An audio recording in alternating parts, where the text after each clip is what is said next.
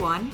I'm your host, Liana Pavane, founder of TTYL, Human Connection Advocate, certified life coach, and most importantly, a human that's just trying to figure it out. I'm your unapologetic 20-something native New Yorker, advocating self-ships. Yes, I'm in a relationship with myself while navigating the dating world. I'm on a mission to break down dating stigmas in our society and to stop ghosting. I started this podcast after my ex broke up with me over the phone. I know, at least it wasn't a post-it, and I realized that our dating etiquette was severely lacking due to technology.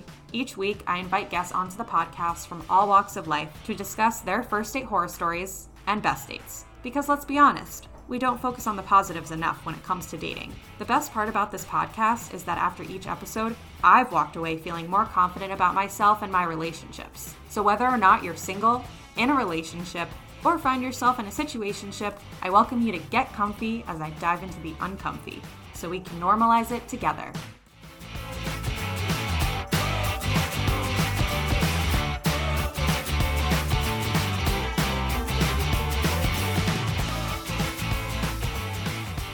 Jitters. On your first date, not in your coffee. I'm so excited to partner with Jibby Coffee, a lifestyle and wellness brand that crafts functional coffee for the balance-seeking consumer. They crafted a CBD-infused Colombian cold brew to help people focus throughout the day without the jitters or crash. Dairy-free, gluten-free, vegan, no added sugar, and no compromises. Made in the US and 100% recyclable. In addition to the fact that this coffee is focus and clarity boosting, 1% of every Jibby order goes to a high-impact nonprofit at no added cost to you. You can even track your impact directly through their partners, Charity Water, Food for Farmers, and Cannabis for Conservation. Use code GHOST15 for 15% off. That's GHOST15 for 15% off on both subscription and one-time purchases. Available at jibbycoffee.com for free shipping nationwide.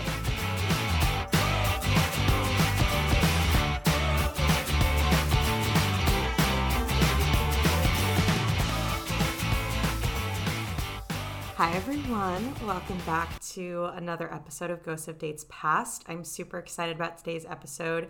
I'm here with Sarah Yudkin, is a trauma-informed relationship anxiety coach whose mission is to help women feel more confident in their relationships and normalize the not so glamorous parts of relationships that often lead to anxiety.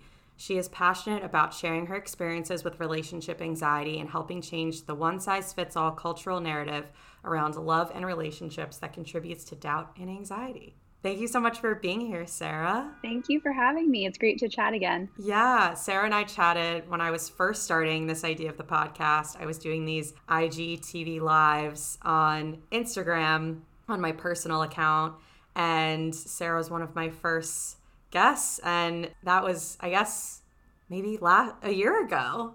It must have been a year ago. Yeah. That's crazy. It's been a while, definitely. Wow, I cannot believe that. Time really flew. But yeah, I've just been watching you expand your amazing business. It's been so awesome. Thank you. Yeah, it has been crazy just to start talking about these things and realize a lot of people are on the same page. So it's always cool when you know that you're not alone in what you're going through. Definitely. That's the best feeling. So let's dive in. Tell me the first date horror story.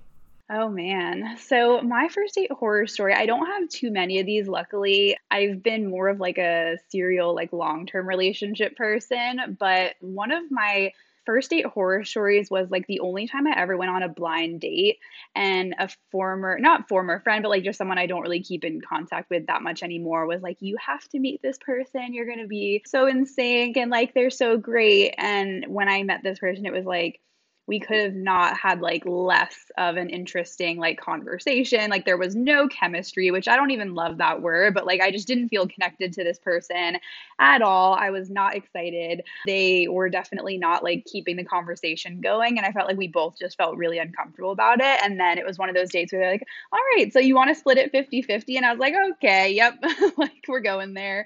Not that I care too much about that stuff, but he just definitely seemed very checked out of like not trying to treat me or anything like that to the date. And he was just kind of, yeah, like I think we both know we're just kind of going to split this and never see each other again. So that's my horror first date story. Yeah, I feel like blind dates can definitely be a hit or miss. I don't think I've ever actually been set up on a blind date, but I've definitely, I feel like any date you go on over a dating app is technically a blind date, which is why the FaceTime concept is so important beforehand. If you want to feel comfortable knowing you've met the person before, just face to face or something like that. Yeah, I don't know. It's tough to assess, who someone is through a profile. So kind of a blind. Yeah. Absolutely. And it's totally not even about like necessarily like I think the blind part, and I'd be curious actually, we don't have to derail it, but I'd be curious to hear if you watch Love is Blind and like what your thoughts are on all of that. But I think it's interesting because it's definitely not about the looks, but it's just about like is this person actually like coming across in the energy that they say on their profile? I would say that's probably challenging. Like I haven't been on a dating app in a while for myself, but I think like it would probably be challenging because like you get this sense of what someone is like, but then it's like, is that actually translating? For me, it would be probably be less about the appearance. I don't know. It's kind of hard to say. Yeah, I mean, it's interesting because I haven't seen the whole thing. I've only seen, I don't know, probably a little more than half, like maybe like 2/3 of the season. I didn't know they're coming out with another one soon. I know everyone thinks she's crazy. Jessica, I believe her name is, the blonde one, right? Yep, that's her name. Right? Yeah. So I personally actually relate to her the most.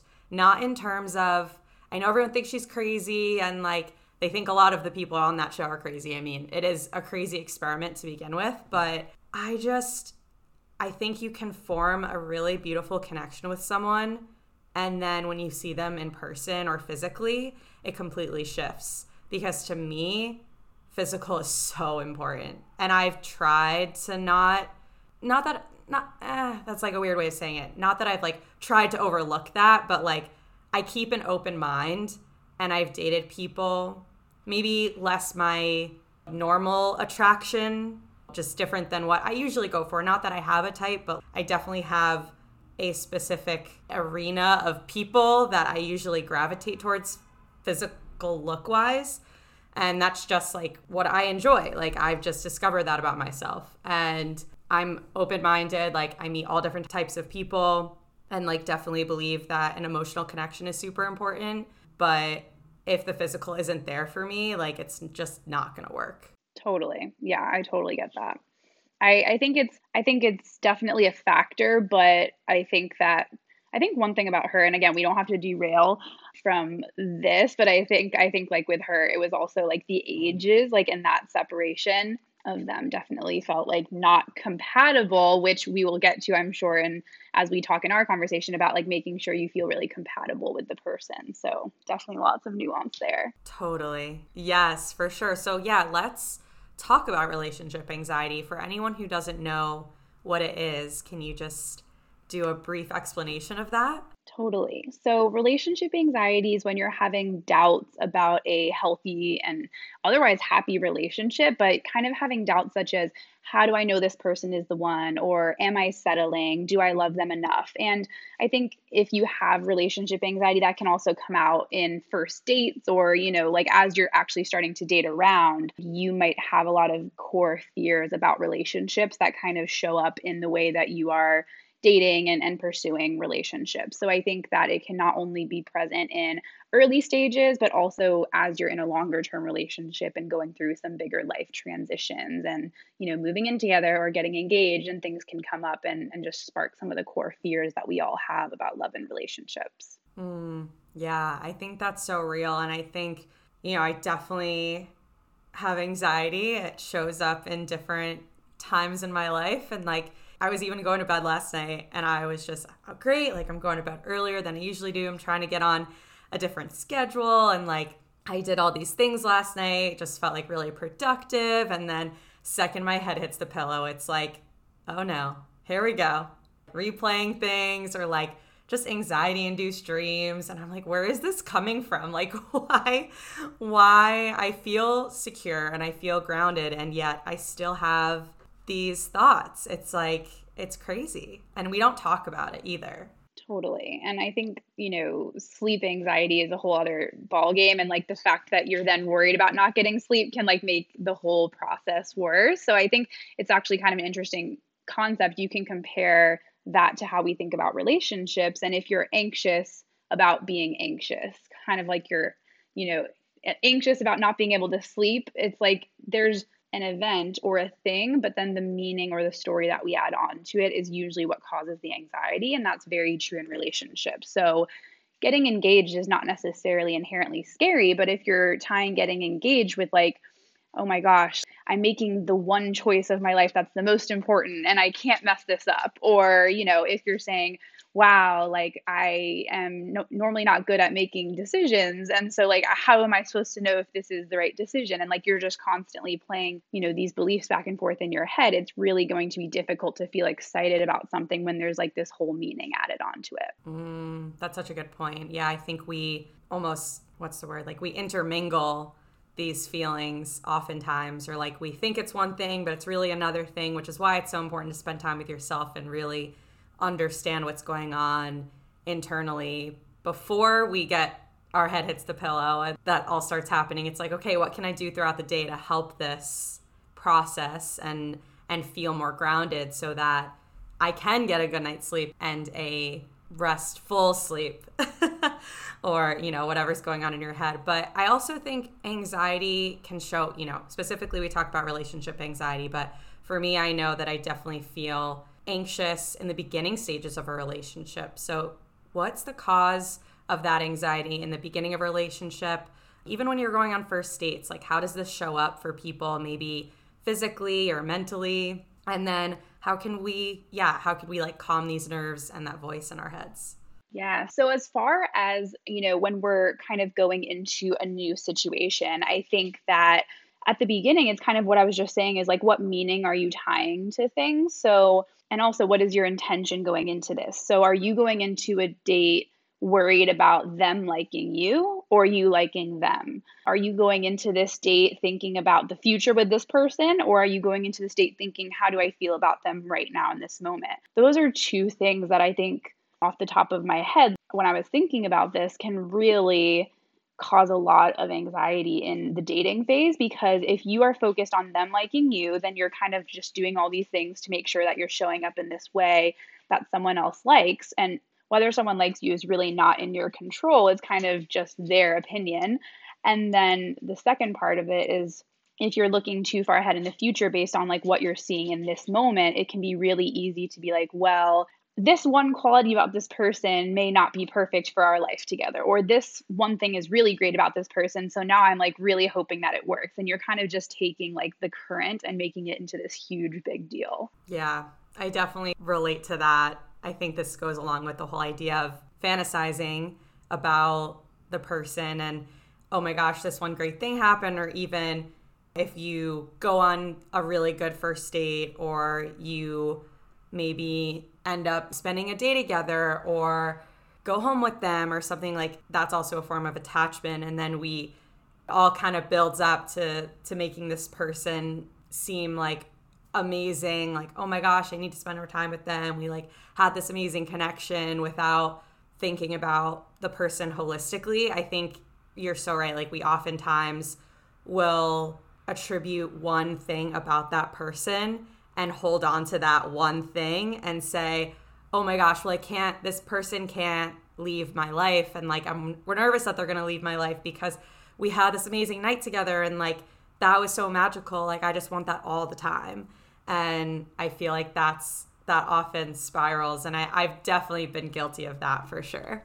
Totally. And I think there's people on all ends of the spectrum. Some people that when they do really start liking someone, they're like, oh no, this is bad. Like, let me pull away. And then some people, when they start liking someone more, they're like, ooh, let me really hold on to this. So there's no, of course, like one right or wrong way to approach it. But I think like when we get stuck reflecting on our past or looking to ahead into the future, like that's when we're in trouble. Like that's the case for long-term relationships too. Like if you're constantly worrying about what's going to happen in the future or constantly like looking back on things that have happened in the past, you're not focused on what's actually going on now, and then you're not actually assessing what's kind of real and true in that moment. It's just all this like illusion of things that have already happened or what could happen. And so I think, and also in long-term relationships, like focusing on if you are feeling a certain way is more important than on how another person feels, because you can never control someone else's feelings. It's always really you and you alone that you can control or regulate. So that's like a big piece of general relationships, is making sure you have your emotional regulation down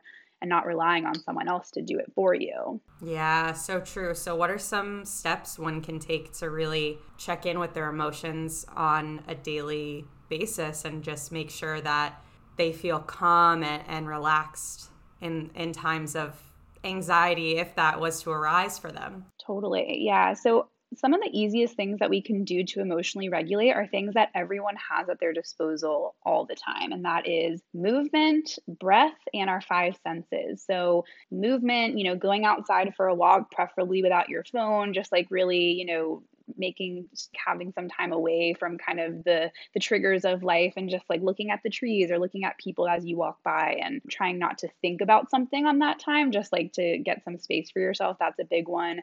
Your breath, I mean, people say breathing all the time, and like some people are like allergic to the word meditation, but I think it's really one of our best tools. Like we can calm ourselves down with our breath. There's many different techniques. There's like different things that work best for different people. Some of my favorites are just box breath, like inhale for 4, hold for 4, exhale for 4, hold for 4, and keep going maybe 10, 15, 20 times till you're feeling a little bit more grounded. Also, just sometimes like placing a hand on the chest and on the stomach and like breathing in and out into your body is like a great way to reconnect to yourself. And then lastly, with the five senses, using the 5, 4, 3, 2, 1 technique: 5 things you can see around you, 4 things you can touch, 3 things you can hear, 2 things you can smell, I believe, and then 1 thing you can taste. And so it's like just using the things that you have at your disposal, which is like your 5 senses, to remember that you're in this moment and that you're not in the past or the future. And so you kind of like bring yourself back into your body by using those senses. And then also you remember that like, I'm not in the future with this potential problem that I'm worried about. I'm actually right here in this moment, which is usually safe. Unless you're getting chased by something or someone, then you're not safe, but you wouldn't be in your head at that moment. You would just be, running away from the person that's chasing you. So oftentimes the anxiety is really kind of like up in our head, and we need to get back down into our body and into the current moment.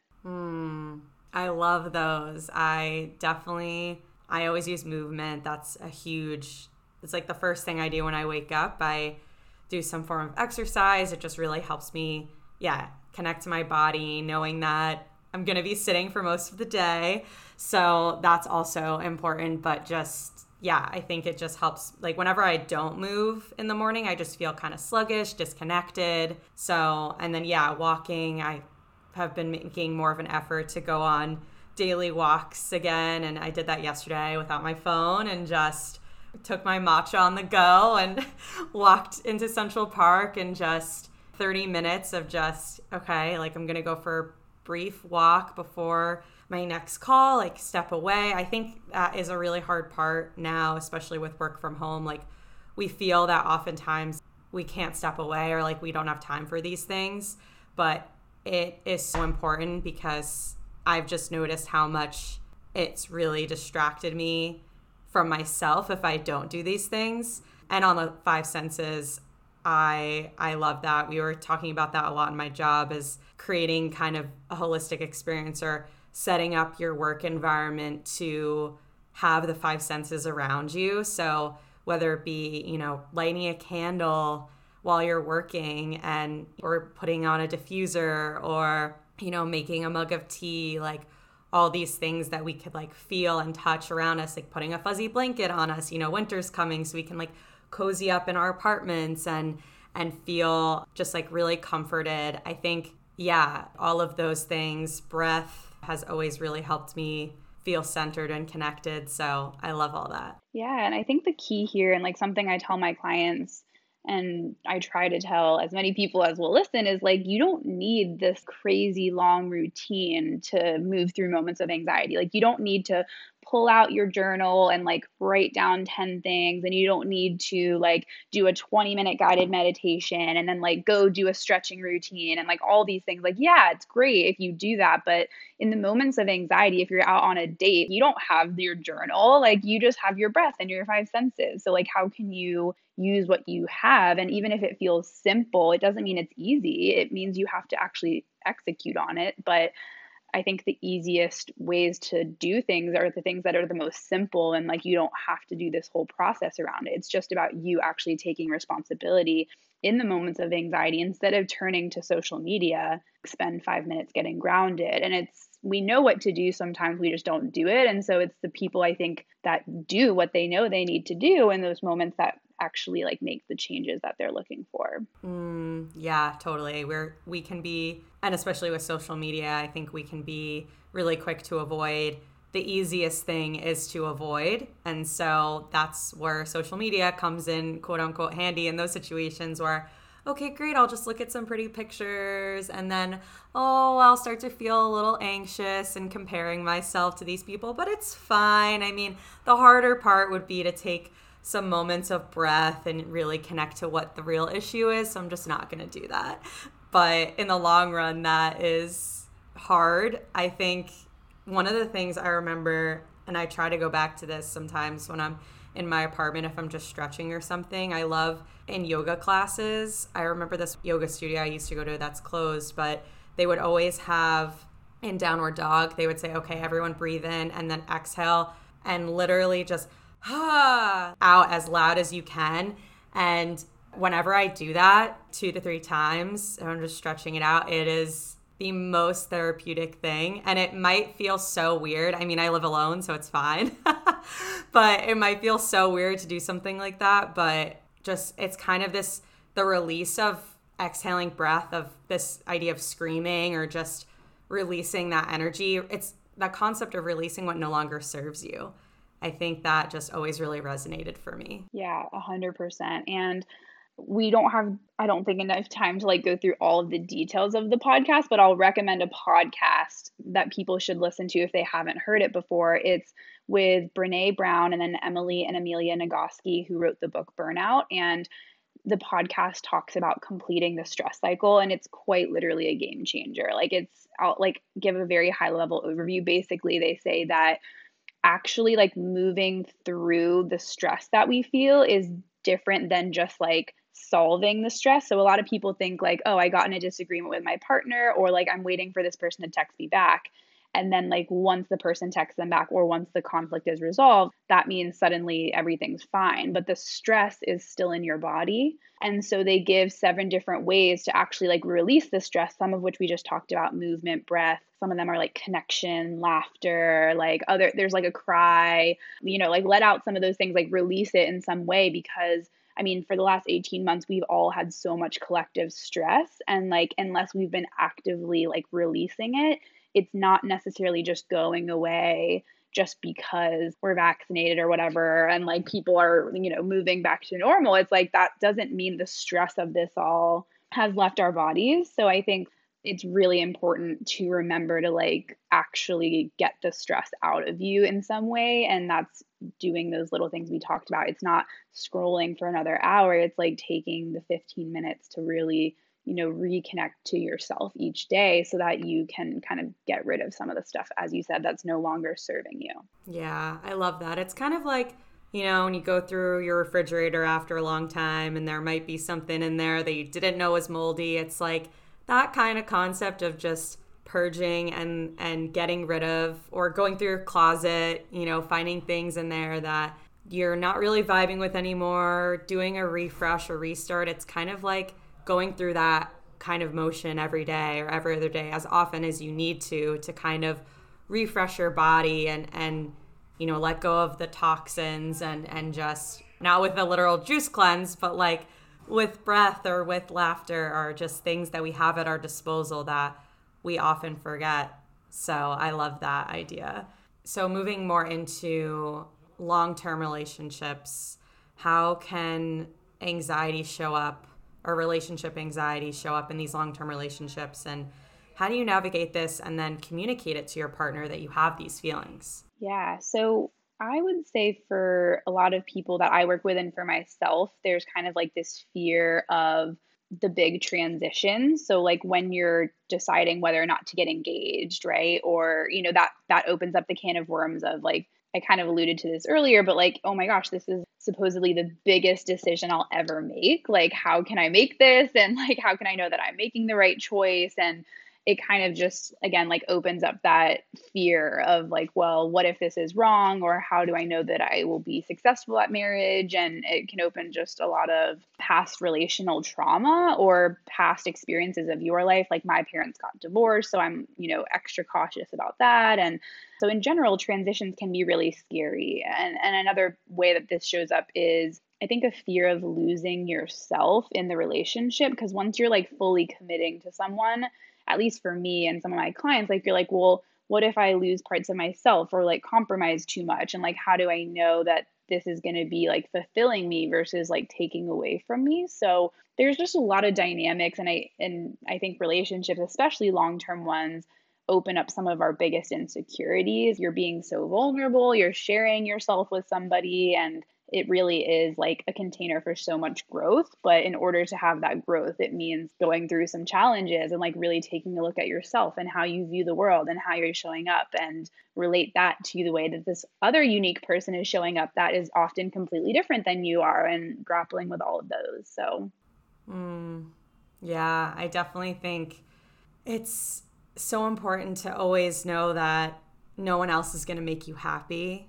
You make yourself happy. I think that's something that I've been thinking about a lot recently, and I've come across it so many times on Instagram and things like that. But it is so true, because fulfillment really comes from within. And I felt that, and I can pinpoint so many times in my life, I think this is the first time where I am right now that I feel really fulfilled and really connected to myself and my life. Like, I'm grateful for what I have, and I am fulfilled in my career and my projects, and I always have something to do, and I'm shifting around friendships, but I'm loving who I'm connecting with, and I feel like I can really show up in all areas of my life. But it's taken me so long to feel this way. Like, I don't remember a lot of times in my life where I have felt so grounded and connected, but that doesn't mean that I don't feel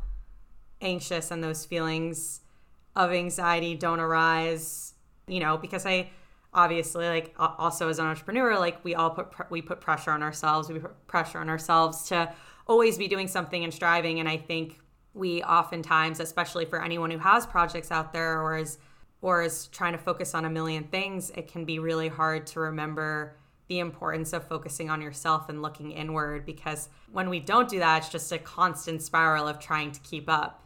And like, you can't work 24/7. You need the time that you spend with yourself is just as important as the time you spend doing the things you love. And you will be more successful in your career and in your projects if you spend time with yourself. It's all connected. It's cyclical. That idea of work-life balance, I don't really believe in it. I think it needs to be incorporated together, because especially with COVID, I think so many of us just live and breathe our work just as much as we do everything else in our daily lives. So that can be really important as well. yeah, and I would argue that everything you just said, like the next layer of that is how are the people in the relationship doing all of those things, and then bringing that into the relationship container. Because what is not necessarily ideal is when you're in a relationship and you're either both so independent that you don't need each other, or you're both so codependent that you only are together and like doing things that are for the sake of the relationship. And it's like so healthy to have a mix of both. So I think when I'm feeling anxious in my relationship, one of the first things I do, which is counterintuitive, is like actually spend time with myself and like reconnect to what I'm excited about in my life. Because people think like, well, I need to pour more into the relationship. And it's like, sometimes that's part of the problem. Like, the relationship has become your only focus. And you need to remember that, as you said, like, you are responsible for your fulfillment and your happiness.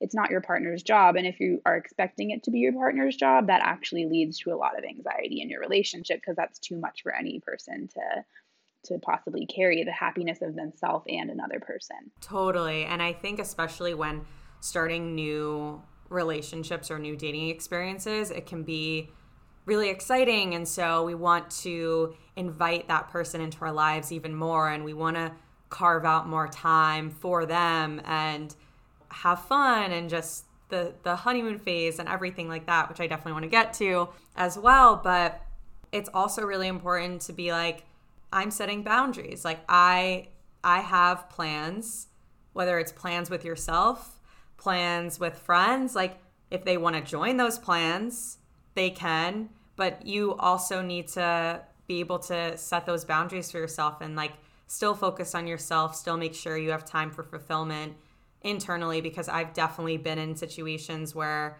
and with my first relationship, I really lost sight of myself and I felt like I gave too much precious time away from focusing inward, and therefore I couldn't even show up 100% to the relationship.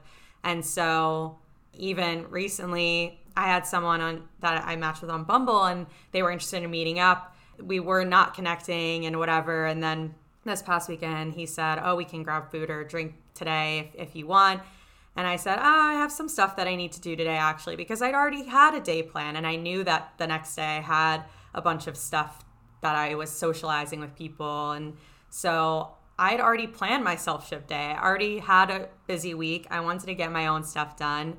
And it was just, I knew that that was super important to me, because then if we met up, I would just feel this constant anxiety of like, I really want to be present with this person, but I have all these other things on my mind. So I think it's the same thing. Yeah, it's finding that balance of independence, but also coming back together, but not making it so much so that it's codependency. Yep, I agree. I love that. So let's dive into your first date story, your best first date story. Oh, let's do that. Is it cheesy if I say my best first date was with my current boyfriend? I feel like that would be the truth. It was technically not even a first date yet because we didn't know that we were going to meet that night, but we both had been on a party bus to go to a concert, and he had actually gotten the last seat on the bus. It was me and my friends, and a friend of a friend invited him. And then that was technically like, I'm going to call it our first date, even though we didn't know that it was going to be. And we like hung out that night. And like, that was the first night that we were like, oh, like this person's really cool. And when he actually like came back to sleep over, but we just laid in bed and talked all night. Like that was all that happened. And so I was like, this guy's really awesome. Like I really like him. And the next morning he like helped wipe the snow off of my windshield, and I was like, this guy's like really like nice and respectful. And it was one of those things that I like had a really good feeling about. And luckily 5 years later, here we are. So that's kind of the best first date I'll say that I had. I love that. Also that you took a party bus to a concert. That's so fun. I don't remember. I think I've only done a party bus once, and it was like for a winery or something in college. But what concert were you going to? Martin Garrix. So we love EDM type music like that. And just, Oh, you cool. know, so Same, it was, yeah. it was like just a concert that a lot of my friends wanted to go to. And then, ended up being, it's one of those nights where it could have just been a girls' night, no big deal. But then it ended up being a night where I met Nate. And I think the interesting part about that is I don't love when people say like, oh, just stop looking for it and it'll come to you, as if like that's the only way to find your person. But I do think in relation to what we were just talking about, like I will share that that was about a year and a half after I had broken up with my last partner. And that year was like all focused on myself. Like I was really into a like health and wellness routine. I had let it fall to the wayside, but like really got back into it. I started reading a lot of mindset books. Like it was just a year that I was really focused on myself. And like I'm sure I was, going on dates and definitely still like looking for someone subconsciously, but I really wasn't like putting all of my eggs into any like dating apps or baskets. I was just kind of like, well, like I'm focused on myself right now, and then I'm, trusting that something will come when it's meant to. And I think the cool part about that was I didn't go into that night being like, oh, my friend's bringing a friend, like I need to look him up and see what he looks like and like know all the stuff about him. It was just kind of like a coincidence that it was someone I really got along with. And funny enough, back to the attraction thing we talked about earlier, me and Nate are the same height. And like when I first saw him, I was like, oh, that guy's so cute, but he's like my height. And so I just kind of brushed it off. And like, not that that matters or anything, but I think I was just like, oh, like it's whatever, not a big deal. And then I thought we wouldn't do anything about anything. But then once we started hanging out, I obviously was like, well, it doesn't matter that much. Like, his personality and like his general appearance is like very attractive to me. So it doesn't matter about the height, but it's just funny the ways that like our mind will try and resist something even when it's actually pretty good for us. So it is. It's so, yeah. And I think it's so much to do with just how society pinpoints these differentiators for us and says, oh, well, the woman should always be shorter, and the typical roles of in heterosexual relationships specifically, I think is just, yeah, physical attributes. Oh, the guy is more muscular and masculine and all these things. But there's so many different types of guys. There's so many different types of women. Like we're a melting pot, and there's someone for everyone, and it's just, yeah, we often try and find the picture perfect, what is shown in the tabloids and on TV and all those things. But I think it's a combination, of course, of physical and emotional connection. Yeah, 100%. I agree with that. Yeah. And so kind of veering off with you and Nate specifically, and this idea of the honeymoon phase and then shifting into a longer term relationship, you had recently posted about this idea of mourning the honeymoon phase, which I love that concept. So can you explain what this is and why it kind of feels like a mini breakup, which is what you had mentioned in the post as well that a client had said? Yeah. When my client said this, I was like, oh, wow, that like really resonates with me, and I'm sure it will with others. So I'm glad that it did for you too. So, we've all kind of heard about the honeymoon phase, which is when you're like head over heels and like really just so happy to be with this person. And I just want to say that if you haven't had a honeymoon relation or a honeymoon like phase in your relationship, it doesn't mean that you're wrong or bad. Like if you have had one though, it does feel a little bit, you're kind of just, there's no problems, like everything's great and very carefree almost, and easy and effortless. And then I think, not to necessarily put a downer or like a damper on what relationships are, but like over the course of a long-term relationship, if you're waking up next to someone on the same day, and if you are like running errands together and you're just like having very mundane moments, which is a big part of life. Nothing's perfect all the time. We're all just like living our life. And then you have someone that you're living with. So there's just naturally going to be moments that aren't super exciting all the time. But I think as that starts to sink in for people, it can be really jarring,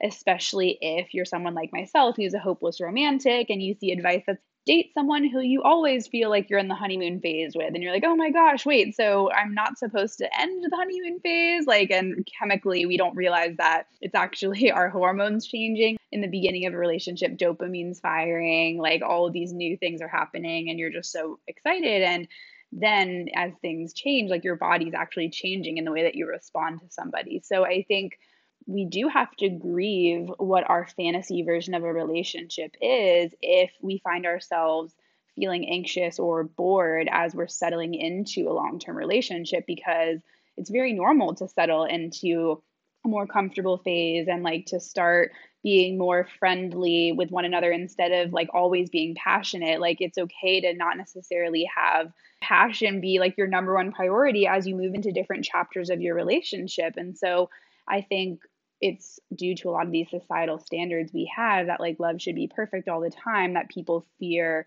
moving out of the honeymoon phase. But I've found that Nate and I have grown more emotionally and like deeply connected and have like a strong foundation once we left that honeymoon phase, because we felt more comfortable with one another. We were able to like start being a little bit more like transparent and authentic, because I think at the beginning of the honeymoon stage, like you're trying to put your best foot forward and you don't want them to know, for example, that you have anxiety about your relationship.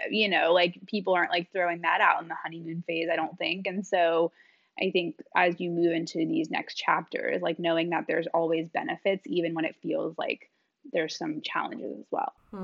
Yeah. And I think a big thing we often don't think about is that relationships take work. It's not just always going to be butterflies and rainbows and sunshine. It's constantly communicating and being vulnerable. Those are really hard things. It's a 24/7 job, quote unquote, just like it's a 24/7 job to work on ourselves and nurture ourselves and be healthy human beings. So I think, yeah, it's super important to remind ourselves of that, but also not to see the end of a honeymoon phase as always like thinking ahead to the end of the honeymoon phase and letting that thought catch up to us, because I think it's super important to enjoy those however many months that last. And I think honeymoon phases are really important. I think it creating a really strong physical connection in the beginning of a relationship is super important. And obviously you're going to be sharing things and starting to open up. And that's another thing. The honeymoon phase is oftentimes when some conflict arises as well. That's when like the red flags start to make their appearance, or there's something, there might be the deal breaker. It's something I always talk about that my mom always says, it's around that 3-month mark, which is kind of when the honeymoon phase starts to fizzle out a little bit, that something might happen.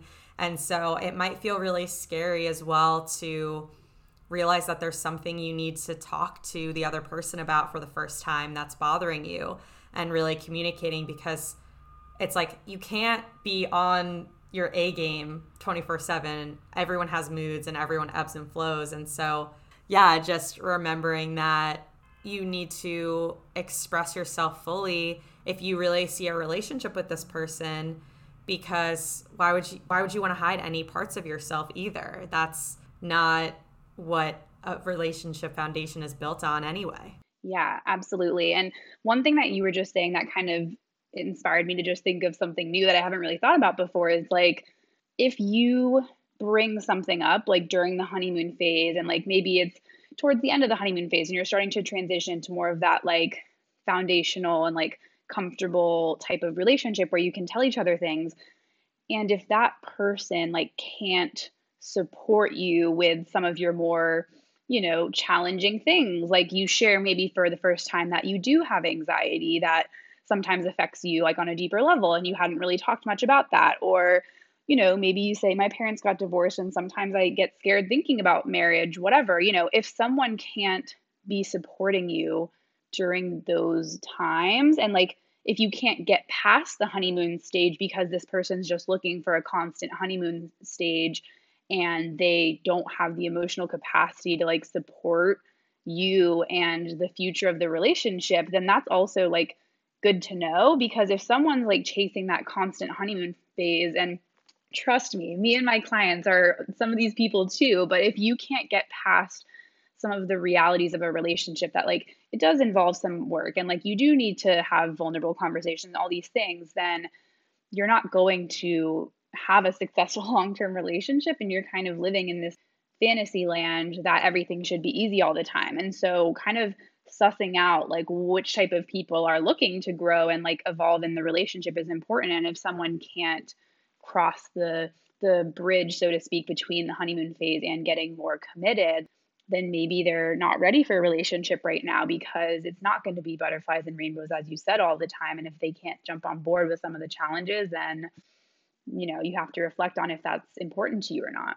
Totally. I think it's super important to say something as soon as something bothers you. If something comes up, I think that's something I didn't always do when I was dating people, and it really bit me in the ass at the end of the day. I felt like I wasn't being my full self because I felt like I needed to be on my A game all the time. I was in this fantasy that things were going to be easy and just simple. But now that I've been more confident in expressing myself to people I've been dating, if things happen or come up pretty early on, even a few dates in, if they say something that I don't appreciate, or if they disrespected me in some way, I'll call them out for it. And I honestly think it shows if they are willing to apologize, they're willing to own up to what they did and see it from my perspective. Because when they don't, and they're just like, oh, this woman she's just too frustrating to deal with and she's just too much. No, like you should never feel like you're too much. If they think you're too much and you're asking for too much, or if they said something that triggered something for you or did something that was triggering for you, then they're not a good person for you. You should never diminish yourself to be quote unquote perfect. Just be yourself and you'll attract people that will respect that about you.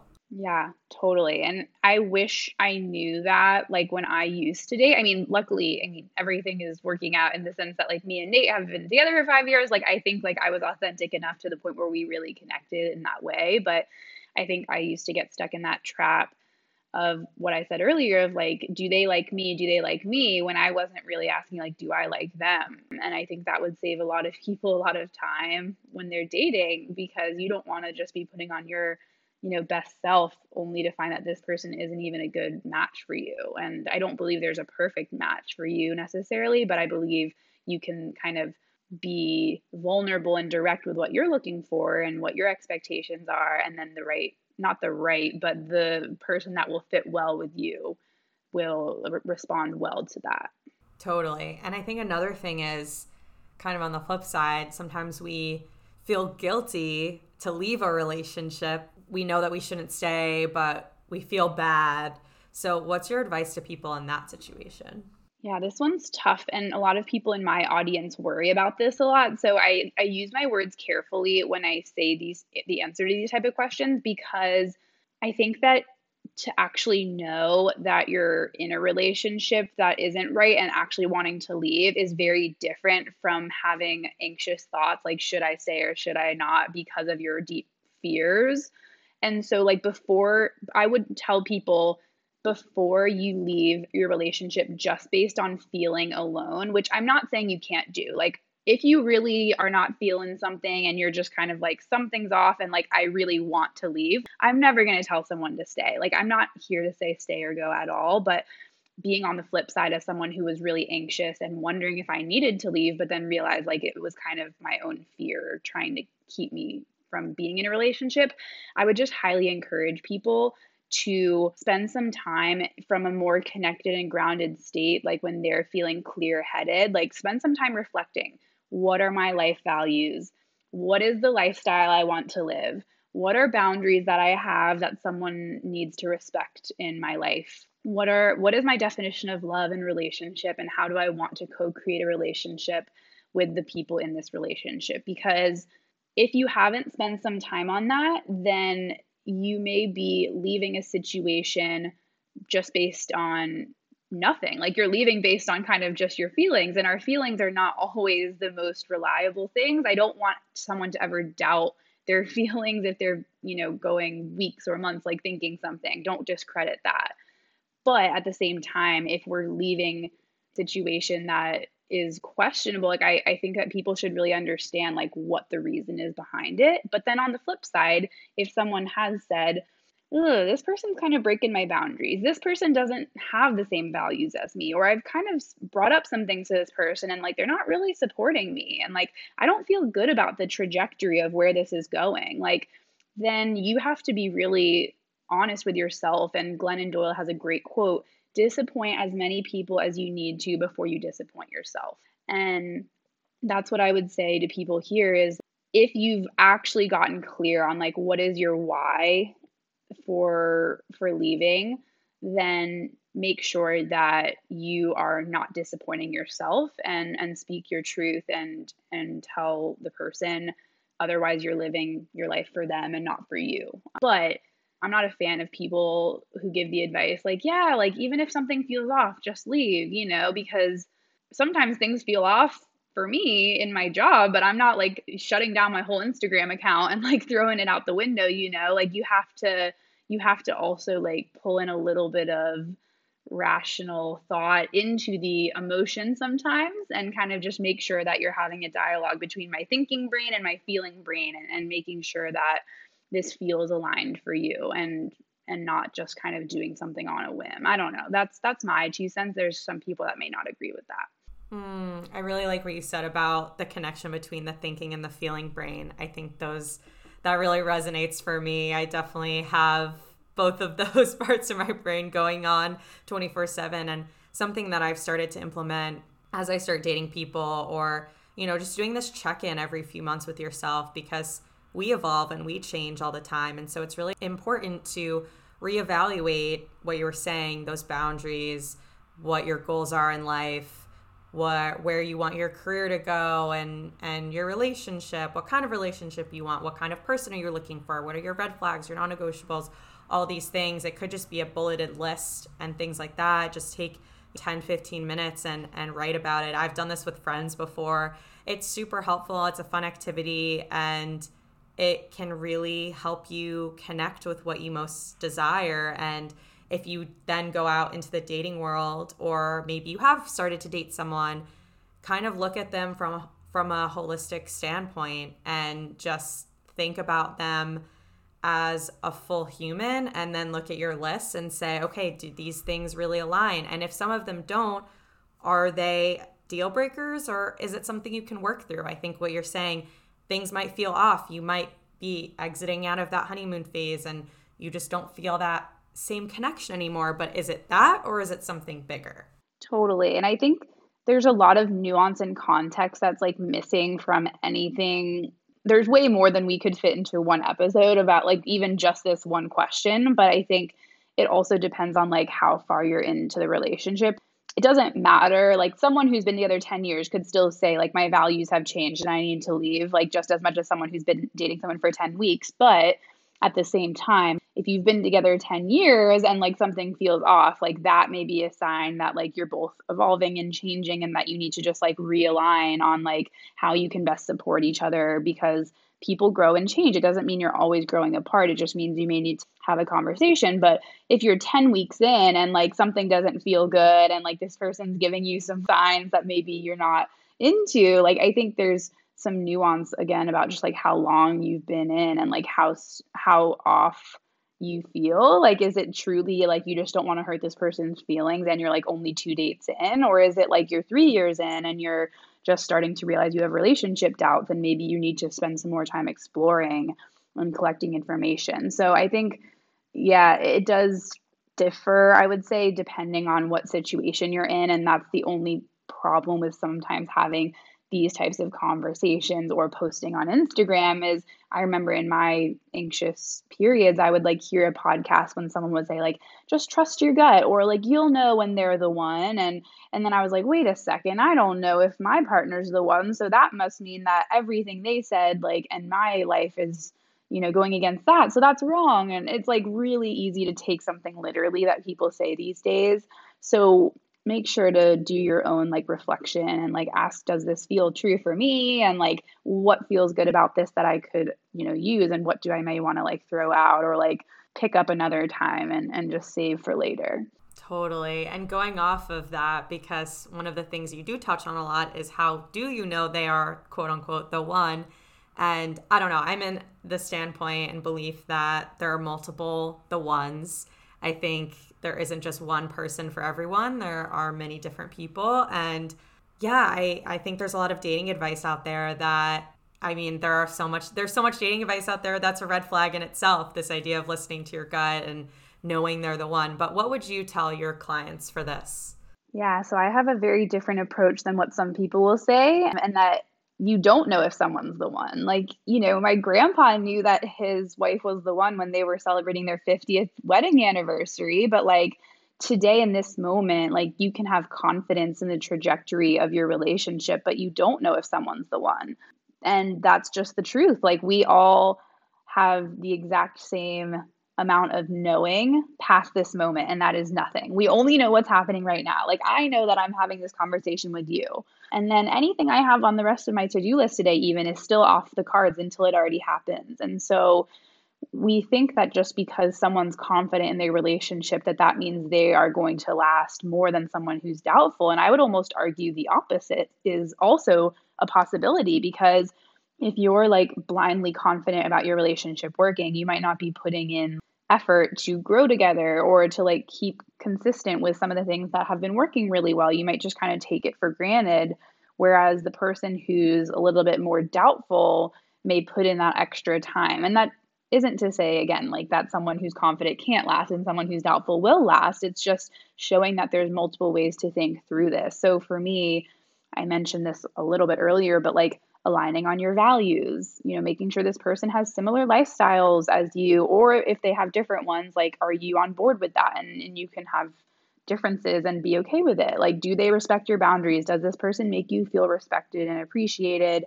And like, if that foundation is there, and I know for you, like the physical attraction is a big piece. And for many people, that is too.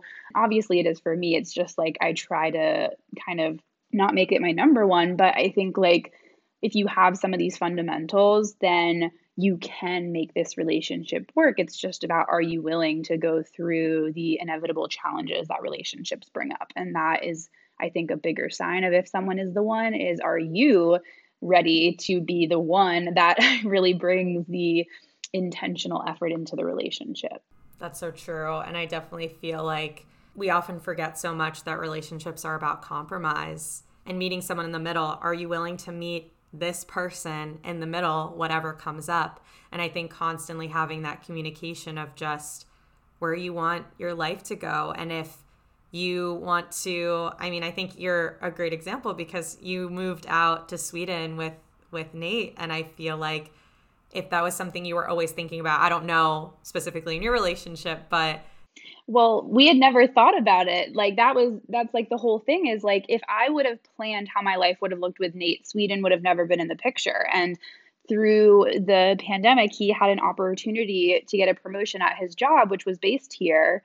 And I used to have a 9 to 5 job and now I'm like my own boss and like working with people on relationships. Like I used to work in marketing. And so it's like it's I have always had a passion for relationships and then through my experience have now been able to help others. But like 2 years ago, you could have never told me what my life would look like. So when people get so focused on like, this is exactly how my life is going to go with this person, then you really lose some of like the element of surprise and like the magic that can come from your life. And so, as scary as it is, like you have to kind of go into the relationship not being 100% sure of how your life is going to look. And like, you can't guarantee that this person will always treat you the exact same way. And that can be scary, but it can also be exciting because what if things get even better than you could have imagined in the first place? Yeah, I love that idea of, because I think that's also a way to keep the honeymoon phase alive as well. This idea of spontaneity and just as hard as it is to go with the flow. And maybe I also feel like if you make that list of, okay, this is what I want in life, and then you end up changing that trajectory with your partner at the time, but you have FOMO for what your life could have been, maybe that's an indication that things are off. But if you feel like what is happening now and where you're at, like in your situation, that you're pleasantly surprised that Sweden has been such an amazing experience for you and you never thought it would be in the cards, but look what's happened in the past 2 years of your life and how amazing it is. And so it kind of just culminated into, yeah, this is where I'm meant to be and this is where I belong. Totally. And one thing I've had a fear of for a while, but have recently shifted my perspective on is divorce or like a relationship ending. And I think that's one of the biggest fears my clients have is like, what if this isn't the one for me? But we're putting so much pressure on the relationship to be perfect and like our partner to be perfect that we're almost like, it's almost like a self-fulfilling prophecy. Like if we're looking for the ways it's not perfect, then that ties into it maybe not working out. So I've tried to shift my fear around a relationship ending. And Glennon Doyle and Abby Wambach talk about this well. I love their podcast. And they were like, we should stop saying like, oh, I'm so sorry that you got a divorce. Some people like are so happy to be leaving a relationship that's no longer working for them. And no one just wakes up one day to decide to get a divorce. Like most people have tried their hardest to like make something work. And obviously I don't want to go and get a divorce. Like it's not something I'm like planning on, but I also think that being so afraid of it makes it seem so much bigger and more intimidating than it is.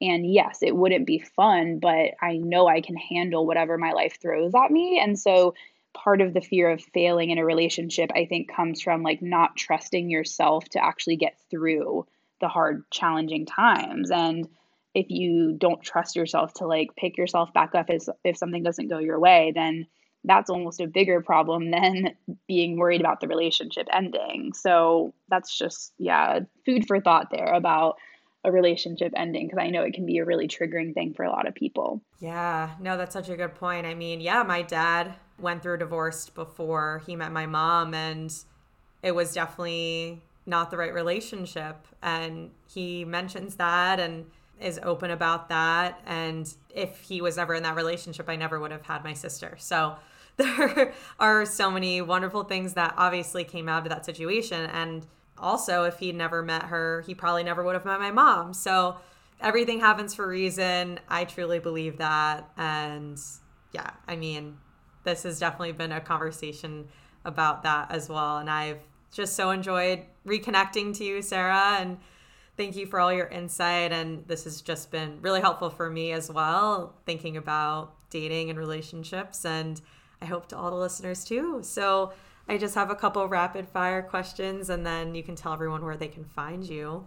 Awesome. So how do you get excited for a date? I get most excited when I'm feeling my best. I'll just be honest, like when I'm dressed up and like when I've kind of just done my hair and makeup. Like I really don't do it very often during the week, and like even on the weekends I feel like I'm very laid back about it. So when I'm like putting on my favorite music and like jumping around and like kind of getting ready, I think that's like my favorite way to get ready for date night. Love that. And what's your ideal date? I think similar to the way me and Nate met, we love going to concerts together. That's been one thing we were really, really missing over the last 18 months. And we've only been able to catch like one since the pandemic started. But yeah, something that I look forward to hopefully doing a lot more of next year is like going to live music, anything from just like a local pub artist down the street to like a big concert. That's the most, I think, fun for both of us. And we just are, we share that interest. So it's really nice that we can do that together and both enjoy it. Yeah, that's so fun. I love live music. I'm so happy it's coming back. Awesome. Well, where can everyone find you, Sarah? Yeah, they can find me over on my Instagram at You Love and You Learn. And my website is the same. It's just www.youloveandyoulearn.com. And I'm coming out with my first digital course, which I'm really excited about. So people who are looking to understand more about why they're doubting their healthy relationship, or maybe they have a tendency to date and feel like they're doubting their healthy relationship, I think it will really help you get to kind of the root of why you're feeling this way. And then it'll give you practical tools for how to move through it. So that will be live the week of November 15th, and really excited for that. So definitely get in touch with me for more information about that if it's something you're looking to work through, because I know how scary and frustrating it can be to have these doubts and to feel like you're alone in it and not to know where to begin. So that's why I created this, because I wish I had this 5 years ago, and now hoping I can help some people out with it. I love that. Yeah, I definitely think you're helping so many people. I mean, I love your content all the time, and it's so great and resonates a lot. So yeah, doing great work. Good. Well, thank you so much, Liana. This has been a lot of fun. And yeah, I just love having podcast conversations, because I feel like it's a way to add a little bit more like context to some of the things that only an Instagram post with 2,200 characters like can't really do. Totally. Yes. And definitely, yeah, everyone should hit Sarah up for coaching, and yeah, just check out her page and everything. But yeah, this was great. Thank you so much again. Yeah, thank you.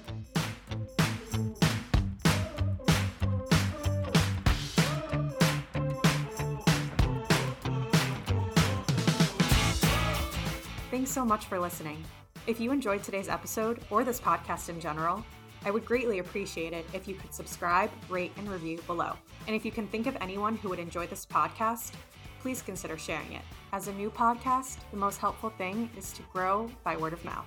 After all, who doesn't enjoy a good date story? Lastly, if you would like to connect with me, please follow me on Instagram at ghosts_of_datespast. And feel free to shoot me a DM if you have a comment, question, or would like to be a guest. I'm always looking for new people to bring onto the show. Hope you all have lovely weeks, and I'll be back next week for another juicy episode. Bye for now.